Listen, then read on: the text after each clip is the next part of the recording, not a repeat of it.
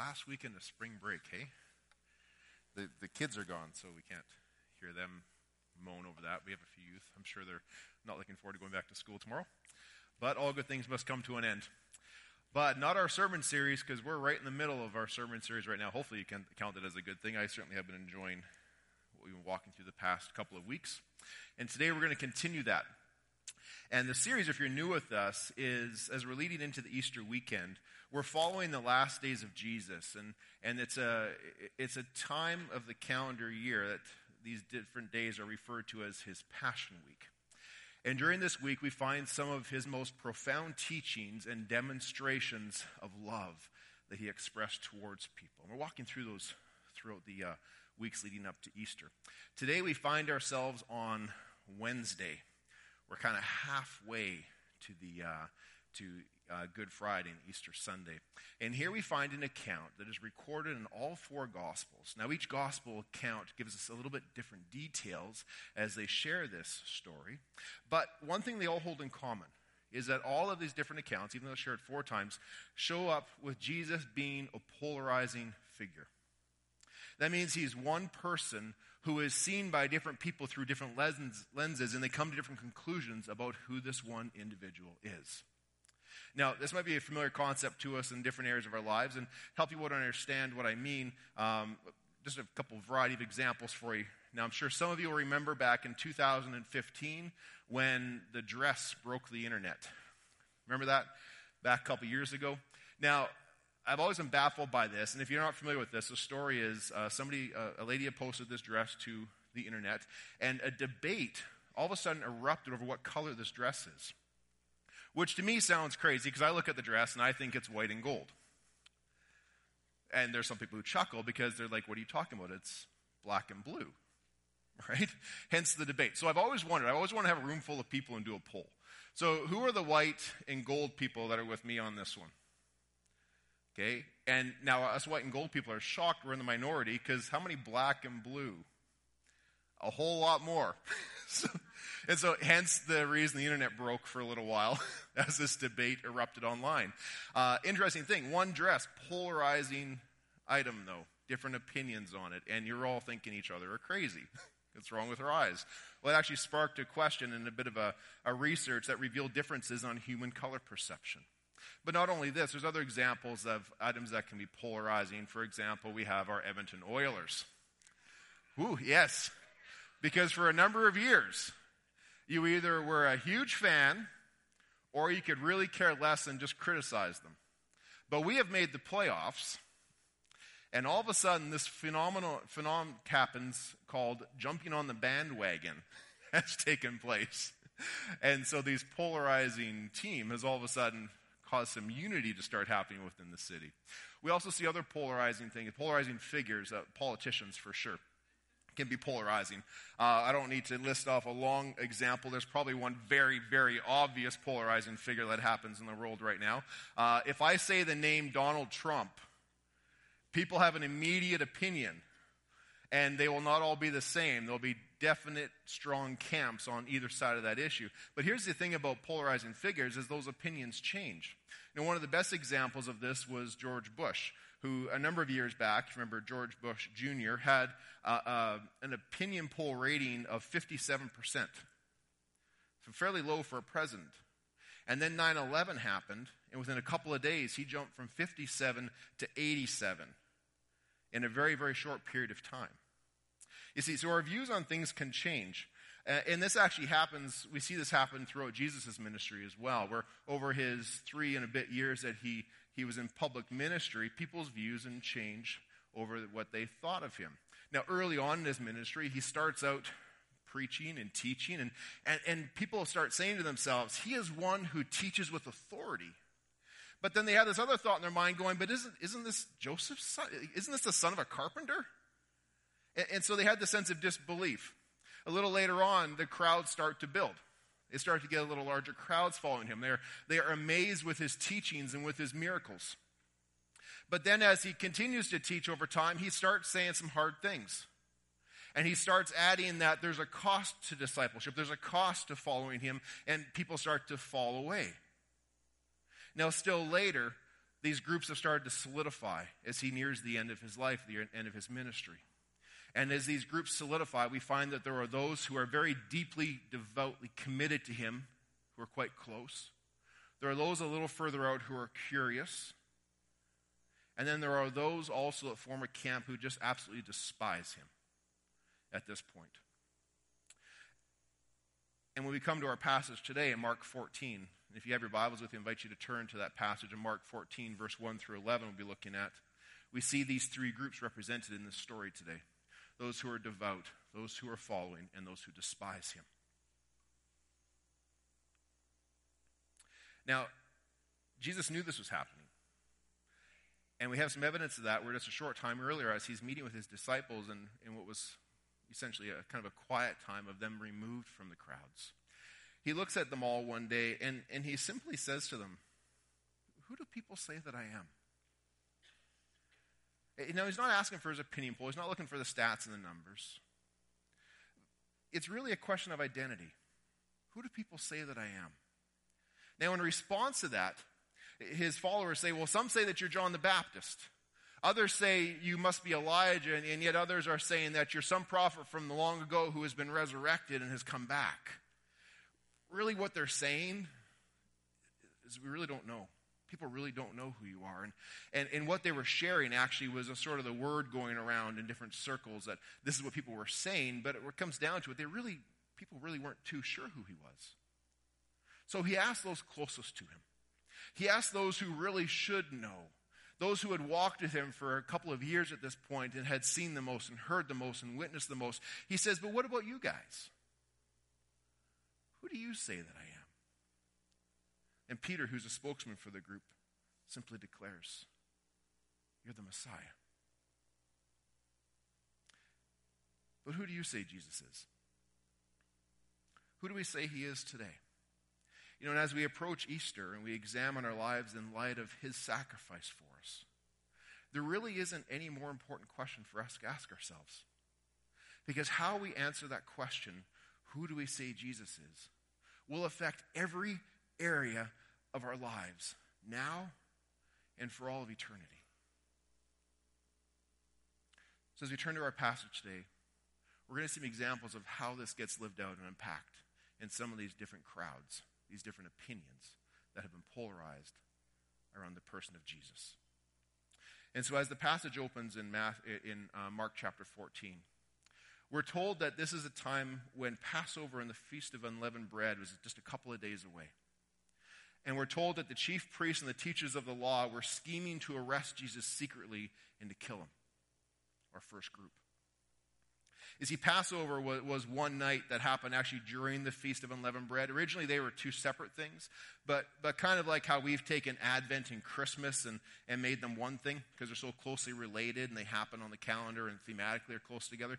These two separate things have become essentially in one. And they held a common purpose. They reminded Israel of God's faithfulness to them in the past. They reminded them of his promises that God had made to them, and also of his provisions for them, in particular around their liberation from Egypt, when Moses went to Pharaoh and the people were set free. Now, here we are at this time of Passover, and people are flooding into Jerusalem. And many of these pilgrims who are coming to Jerusalem are coming with hope that this deliverance that was modeled for them generations earlier would be a model that would repeat itself in the present time and bring about their final liberation. So as people come into the city, there's this expectation that the Messiah could appear during Passover and would finally arrive and deliver them from oppression and deliver them from the economic hardships in which they had been living. Now, the religious leaders had a growing desire to kill Jesus. They were determined to do so, especially after what had happened just a couple days earlier on Monday. If you remember a few weeks ago, we talked about on Monday when Jesus goes to the Temple Mount and he starts turning tables over and challenging the whole temple system. And so they had already been plotting at that point, but now they were definitely even more determined that something had to be done. And in answer to this question, who do they say Jesus is? Their answer is, he's a threat. He threatens everything that we stand for. He jeopardizes our way of life. He's highly agitated them by his teachings and by his threats to the temple. But they couldn't do anything immediately and publicly because they feared the people. Many people thought Jesus was about to start something. When he entered Jerusalem, they thought, this is where it starts. Jesus is about to start something. It's just a matter of days. And see, the population of Jerusalem quadrupled during this time. And it was this season of nationalistic pride and nationalistic focus where there was this desire for liberation. And if the religious leaders were going to keep the power that Rome had given them, because the only power they had was what Rome allowed them to have, and if they were going to maintain their authority over these people, especially during this time of year, they would have to do something peacefully. They'd have to keep the streets peaceful. They'd have to do it quietly, perhaps in the dead of night. And so while all this is going on, this is the atmosphere in which Jesus finds himself, we actually find Jesus back in Bethany. He's presently back in Bethany enjoying a formal meal at the house of Simon the leper. Now, we don't know really who Simon is, nor does Mark actually provide any details of anybody who's present at this dinner. We don't even know if Simon is still a leper. We don't know if he's called Simon the leper because it's a friend of Jesus who has leprosy, or if it's a friend of Jesus who used to have leprosy, but Jesus healed him, but they look at him and go, hey, that's Simon. Remember, he used to have leprosy, so he's Simon the leper? We don't know even the case of what's going on with him. In fact, there's no personal details shared for anybody in this story, because Mark's focus is not upon who was there. It's not upon how high esteemed was this guest list at this party. His focus is upon what they did. It's on the actions of the people that took place during this dinner party. Now, what we do know is that Jesus was among friends, and he was among followers, and he was enjoying a relaxing meal with these people. This would have been a setting for a formal dinner. It would have been taking place most likely in the late afternoon, and they would be sitting on very plush cushions that were on the ground with a low table, so they could kind of recline on one elbow with their legs kind of stretched out at these low cushions and low table. And we also know that it was customary that only men would be gathered around this table and enjoying this meal. But during this dinner, an anonymous woman breaks cultural norm and comes into the room carrying something. And as she comes into the room, she's carrying a flask. And they can see that it's kind of off-white in color, but it's decorated ornately. And from the size of it, you can guess it holds about half a liter of liquid. And it's got a long neck on the end of it with a sealed top to preserve whatever the contents are inside. Now, those who see her enter carrying this flask would most likely know that it contained perfume or some sort of oil. Because in the hot, dry climate of the ancient world, it was customary to pour oil or perfume over the heads of your guests. That's something that they would do. It was considered an act of honor that a host would bestow upon his guests at a dinner party. But it also had other meaning. Because in Jewish culture, they would also use perfumes and oils and pour them over the heads of kings during inauguration ceremonies. And they would anoint their new kings in a similar fashion as these mixtures of fragrant mixtures would be poured over their heads. They also had traditions where if they came across a sacred item or a sacred person, they would also anoint them in similar fashion, where they would pour these fragrant mixtures and oils and perfumes over their head, and symbolizing that this person was being set apart for the purposes of God. Now, Mark doesn't tell us really what this woman's motives are. We don't know what her motives are in this passage. We only know of her extravagant act of devotion towards Jesus. Because as she enters the room carrying this flask, she breaks the jar and she pours the perfume over his head. Now, she doesn't take the cap off as though to pour some and then put it back on the shelf. She breaks the neck on the bottle and pours the contents in its entirety over top of Jesus' head. And as she does that, you can imagine that instantly the room is filled with this sweet fragrance, this sweet, pleasant fragrance. And also, considering the volume of half a liter of perfume that she used, that the room was not just immediately filled, but the whole house, and even it probably wafts into the streets as people can smell this perfume. It's probably similar to walking through the mall when you approach one of those soap stores that, I don't know how you work inside those things. I can't walk by them without gagging, let alone going inside of them. Now, I can walk by a Cinnabon. I can walk by that. Makes my teeth hurt. But I can walk by a Cinnabon. Anyways, this is no cheap kind of dollar store variety fragrance. This isn't just spraying some Febreze in the room.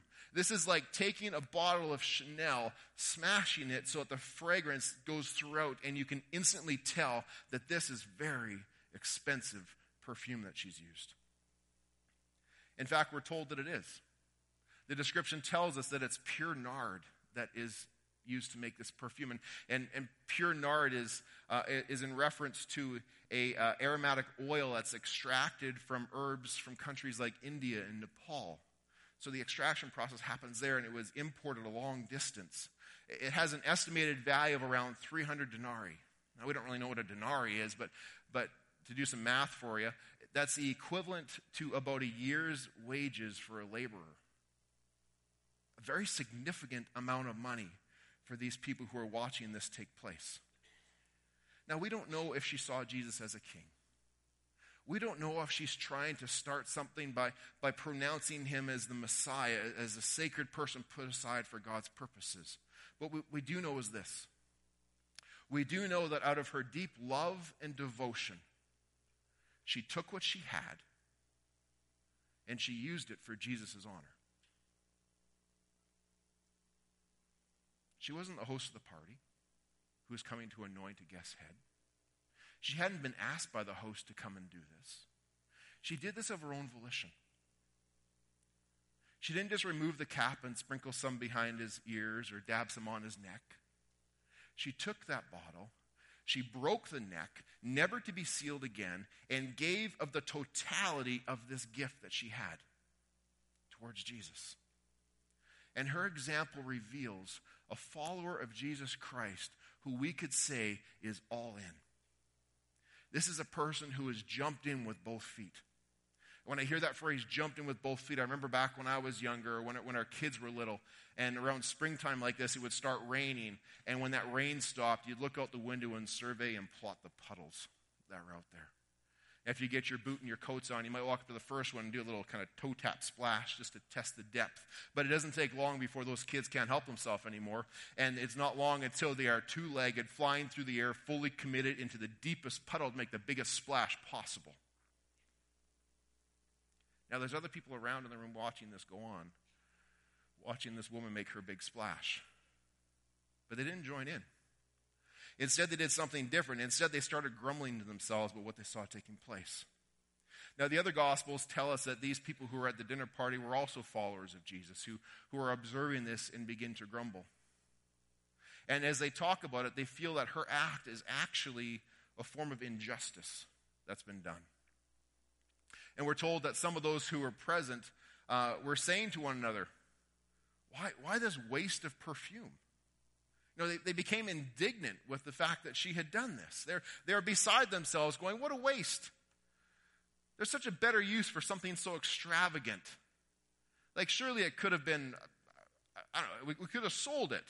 We could have sold it and we could have given the money to the poor. Or better yet, this is a time of feasting. This is a time of festival. We could have sold it, taken that money, and we could have fed like over 7,000 people, literally, with the value of this perfume. Now, in fairness to these guys, we have no reason here to question their care and their respect for Jesus. That's not the thing in question here. Actually, their responses are somewhat reasonable, given other teachings that they've experienced. You see, they would be familiar with the biblical teaching from back in Deuteronomy 15, where it talked about how people should give generously and should give joyfully to the unfortunate who are around you. It was also in their culture customary to be generous to the poor, in particular during seasons of festival. And, well, Passover is one of the biggest festivals, and you're supposed to be especially generous and give bigger gifts during this particular time of year. And let's not forget that if we flip back just 4 chapters in the book of Mark, the young rich ruler comes to Jesus and says, what must I do? And Jesus says, sell everything, give it to the poor, and then you will have treasure in heaven. So we do want to be careful to be not too hard on these guys' initial response, because their issue is not with Jesus.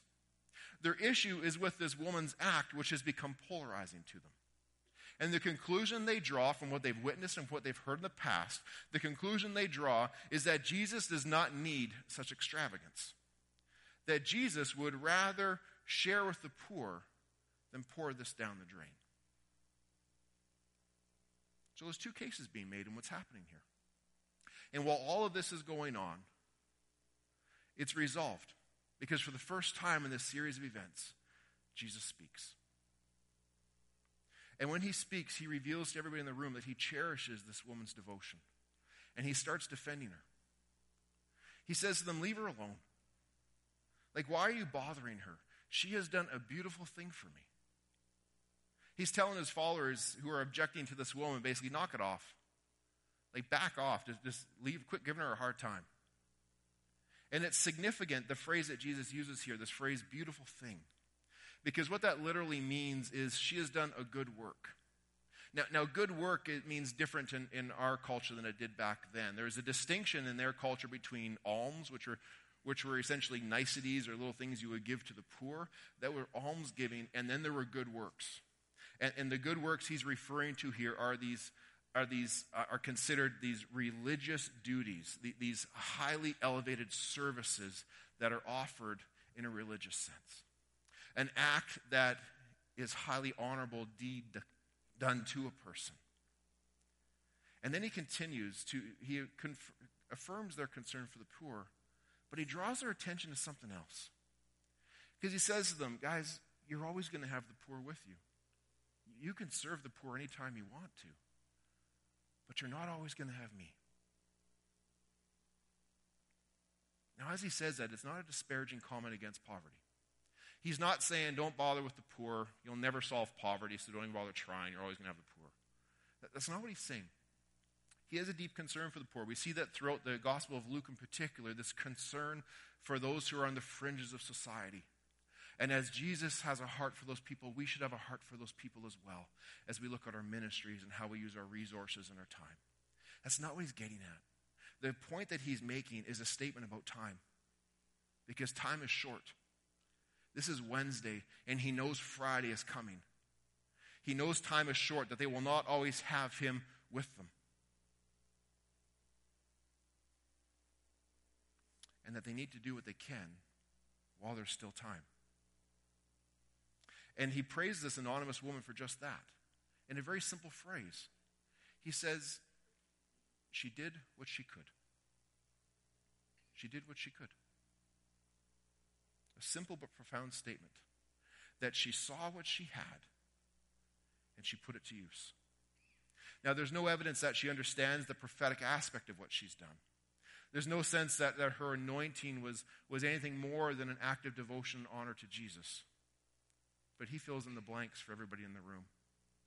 When he says, she did what she could. And what did she do? She poured perfume on my body beforehand to prepare me for my burial. Truly I tell you, wherever the gospel is preached throughout the world, what she has done will also be told in memory of her. You see, there's a Jewish custom here as well, where a deceased person would be taken and prepared and anointed with oils. And loved ones would come do this as a form of care and honor to the one who was passed.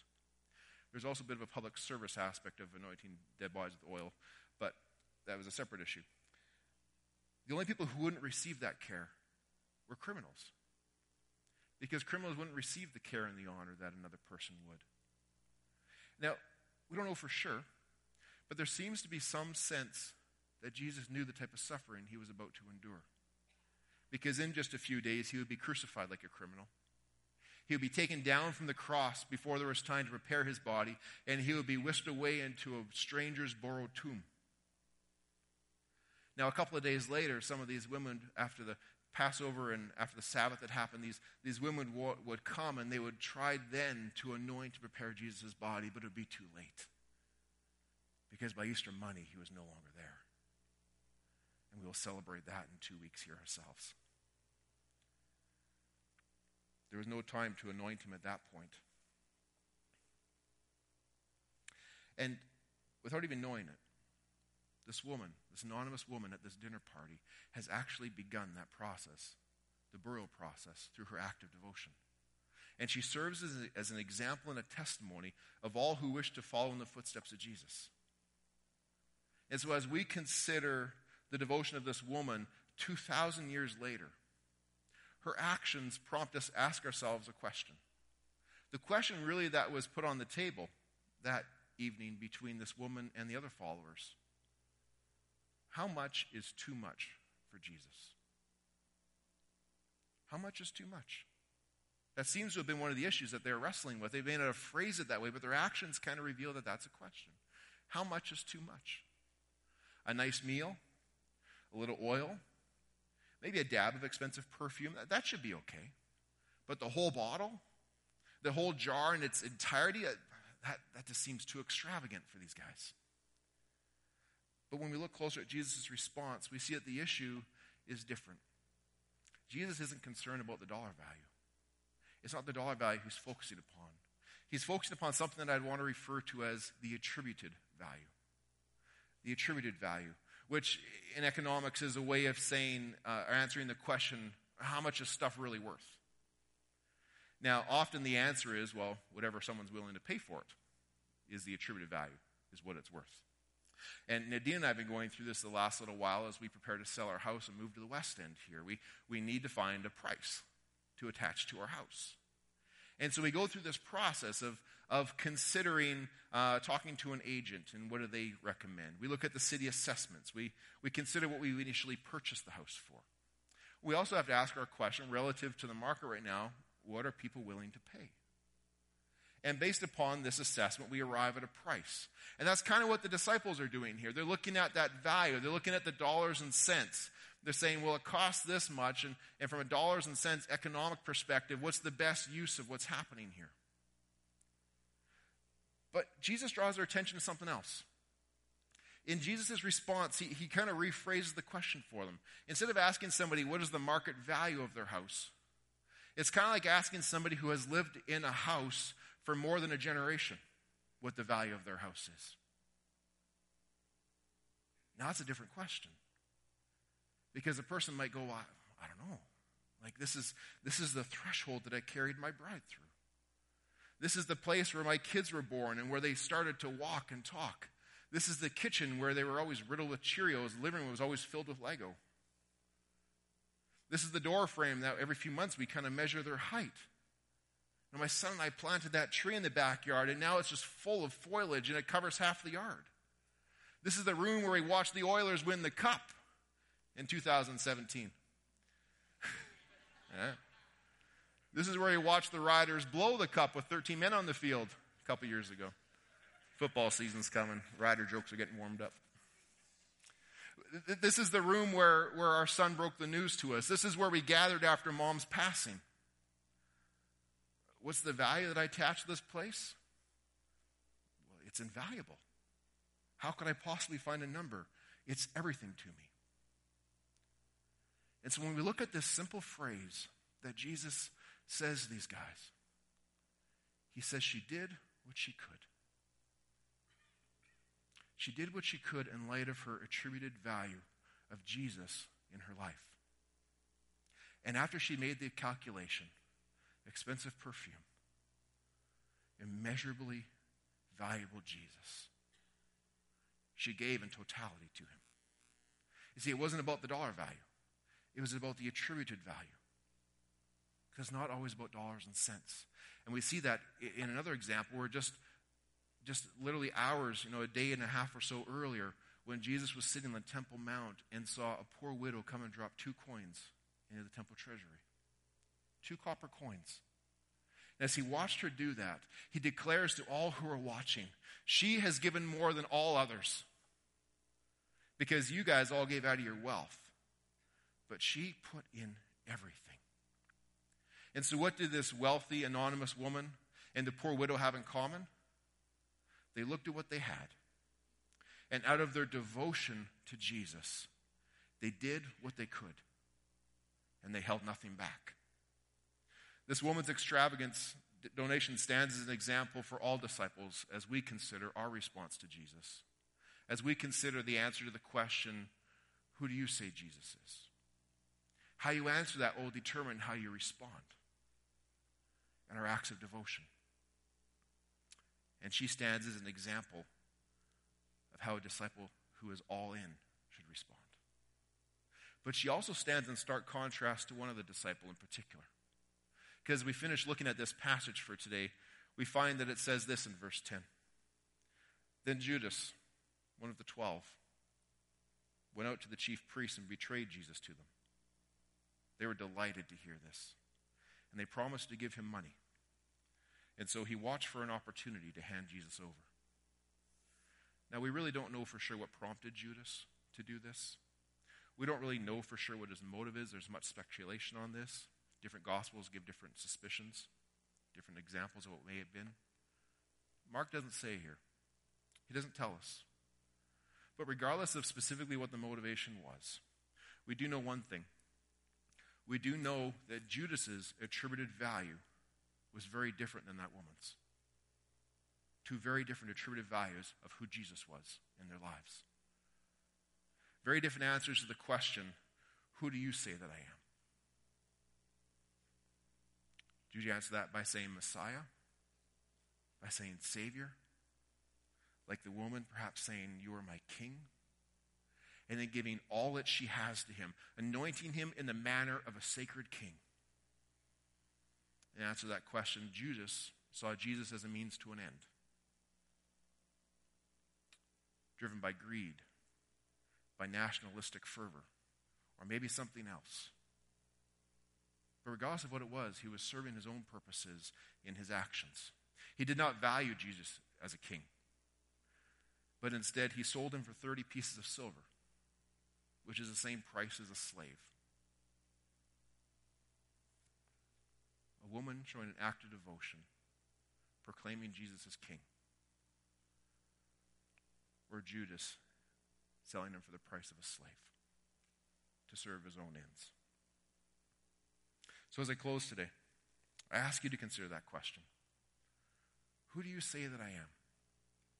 As you answer that, thinking of Jesus, you might go, the answer was, well, he's a teacher. I think Jesus is just a man of history. Some people may even think Jesus is simply a figment of our imagination. Some people, if they're really honest, they might look at it and say, well, he's here to serve my needs. Or perhaps, and I pray that we would all come to a point where we could say, no, he's my Lord and he's my Savior. And if we honestly answer that question, here's the power of it. It reveals our attributed value of Jesus. And once we've determined our attributed value, we will see the driving force behind our responses and our actions in light of him. Now, if you're not sure about all this Jesus stuff and you're not comfortable with the idea of being all in, if that's where you are right now, then I'm glad you're here with us. I'm glad we have the opportunity to continue walking with you and hopefully to help you reveal and understand Jesus' love and his place in your life. But if you are here and you do claim Jesus to be your Lord and your Savior, I encourage you to keep reading the rest of that passage where he asks the question, who do you say I am? That's found in the Gospel of Luke, where he talks then about the need to, in light of that response, to take up our cross daily and to follow him. And I want to leave you with a quote from a person named Kyle Adelman, who wrote a book, Not a Fan, a book called Not a Fan, that provides some insight on what we've been focusing upon here today, where he says this, in light of what it would look like to be all in with Jesus. He says, well, it might mean spending your lunch hours serving food to the homeless at a shelter down the street from your office. It may mean the next time you talk to a stranger or the next time you talk to your neighbor, instead of playing it safe and keeping comfortable, you bring Jesus into the conversation. It may mean that your vacation plans have to change. Instead of taking your kids to Disneyland this year, you need to take them to the Dominican Republic and volunteer in a feeding center where hundreds of kids come each day for their only meal. Or it may mean walking by that empty room in your house and asking God if there's an orphan child in another country who should be sleeping in that bed. The examples are endless of what it could mean. But in the week ahead, I want to encourage you to look at all that God has placed in your hands and consider your question. What could I do? What could you do with that? So that Jesus would respond and say, you did what you could. Consider how you will use this moment, this talent, this resource. Consider how you will use this in the service of Jesus. Would you pray with me? Heavenly Father, we are getting ever closer to that Easter Sunday. That day when we will celebrate the finality of our salvation made possible through Jesus Christ. Lord, we know that is not simply where it stops, but that is the beginning of the empowering for us to go out and see how we can live more powerfully for you.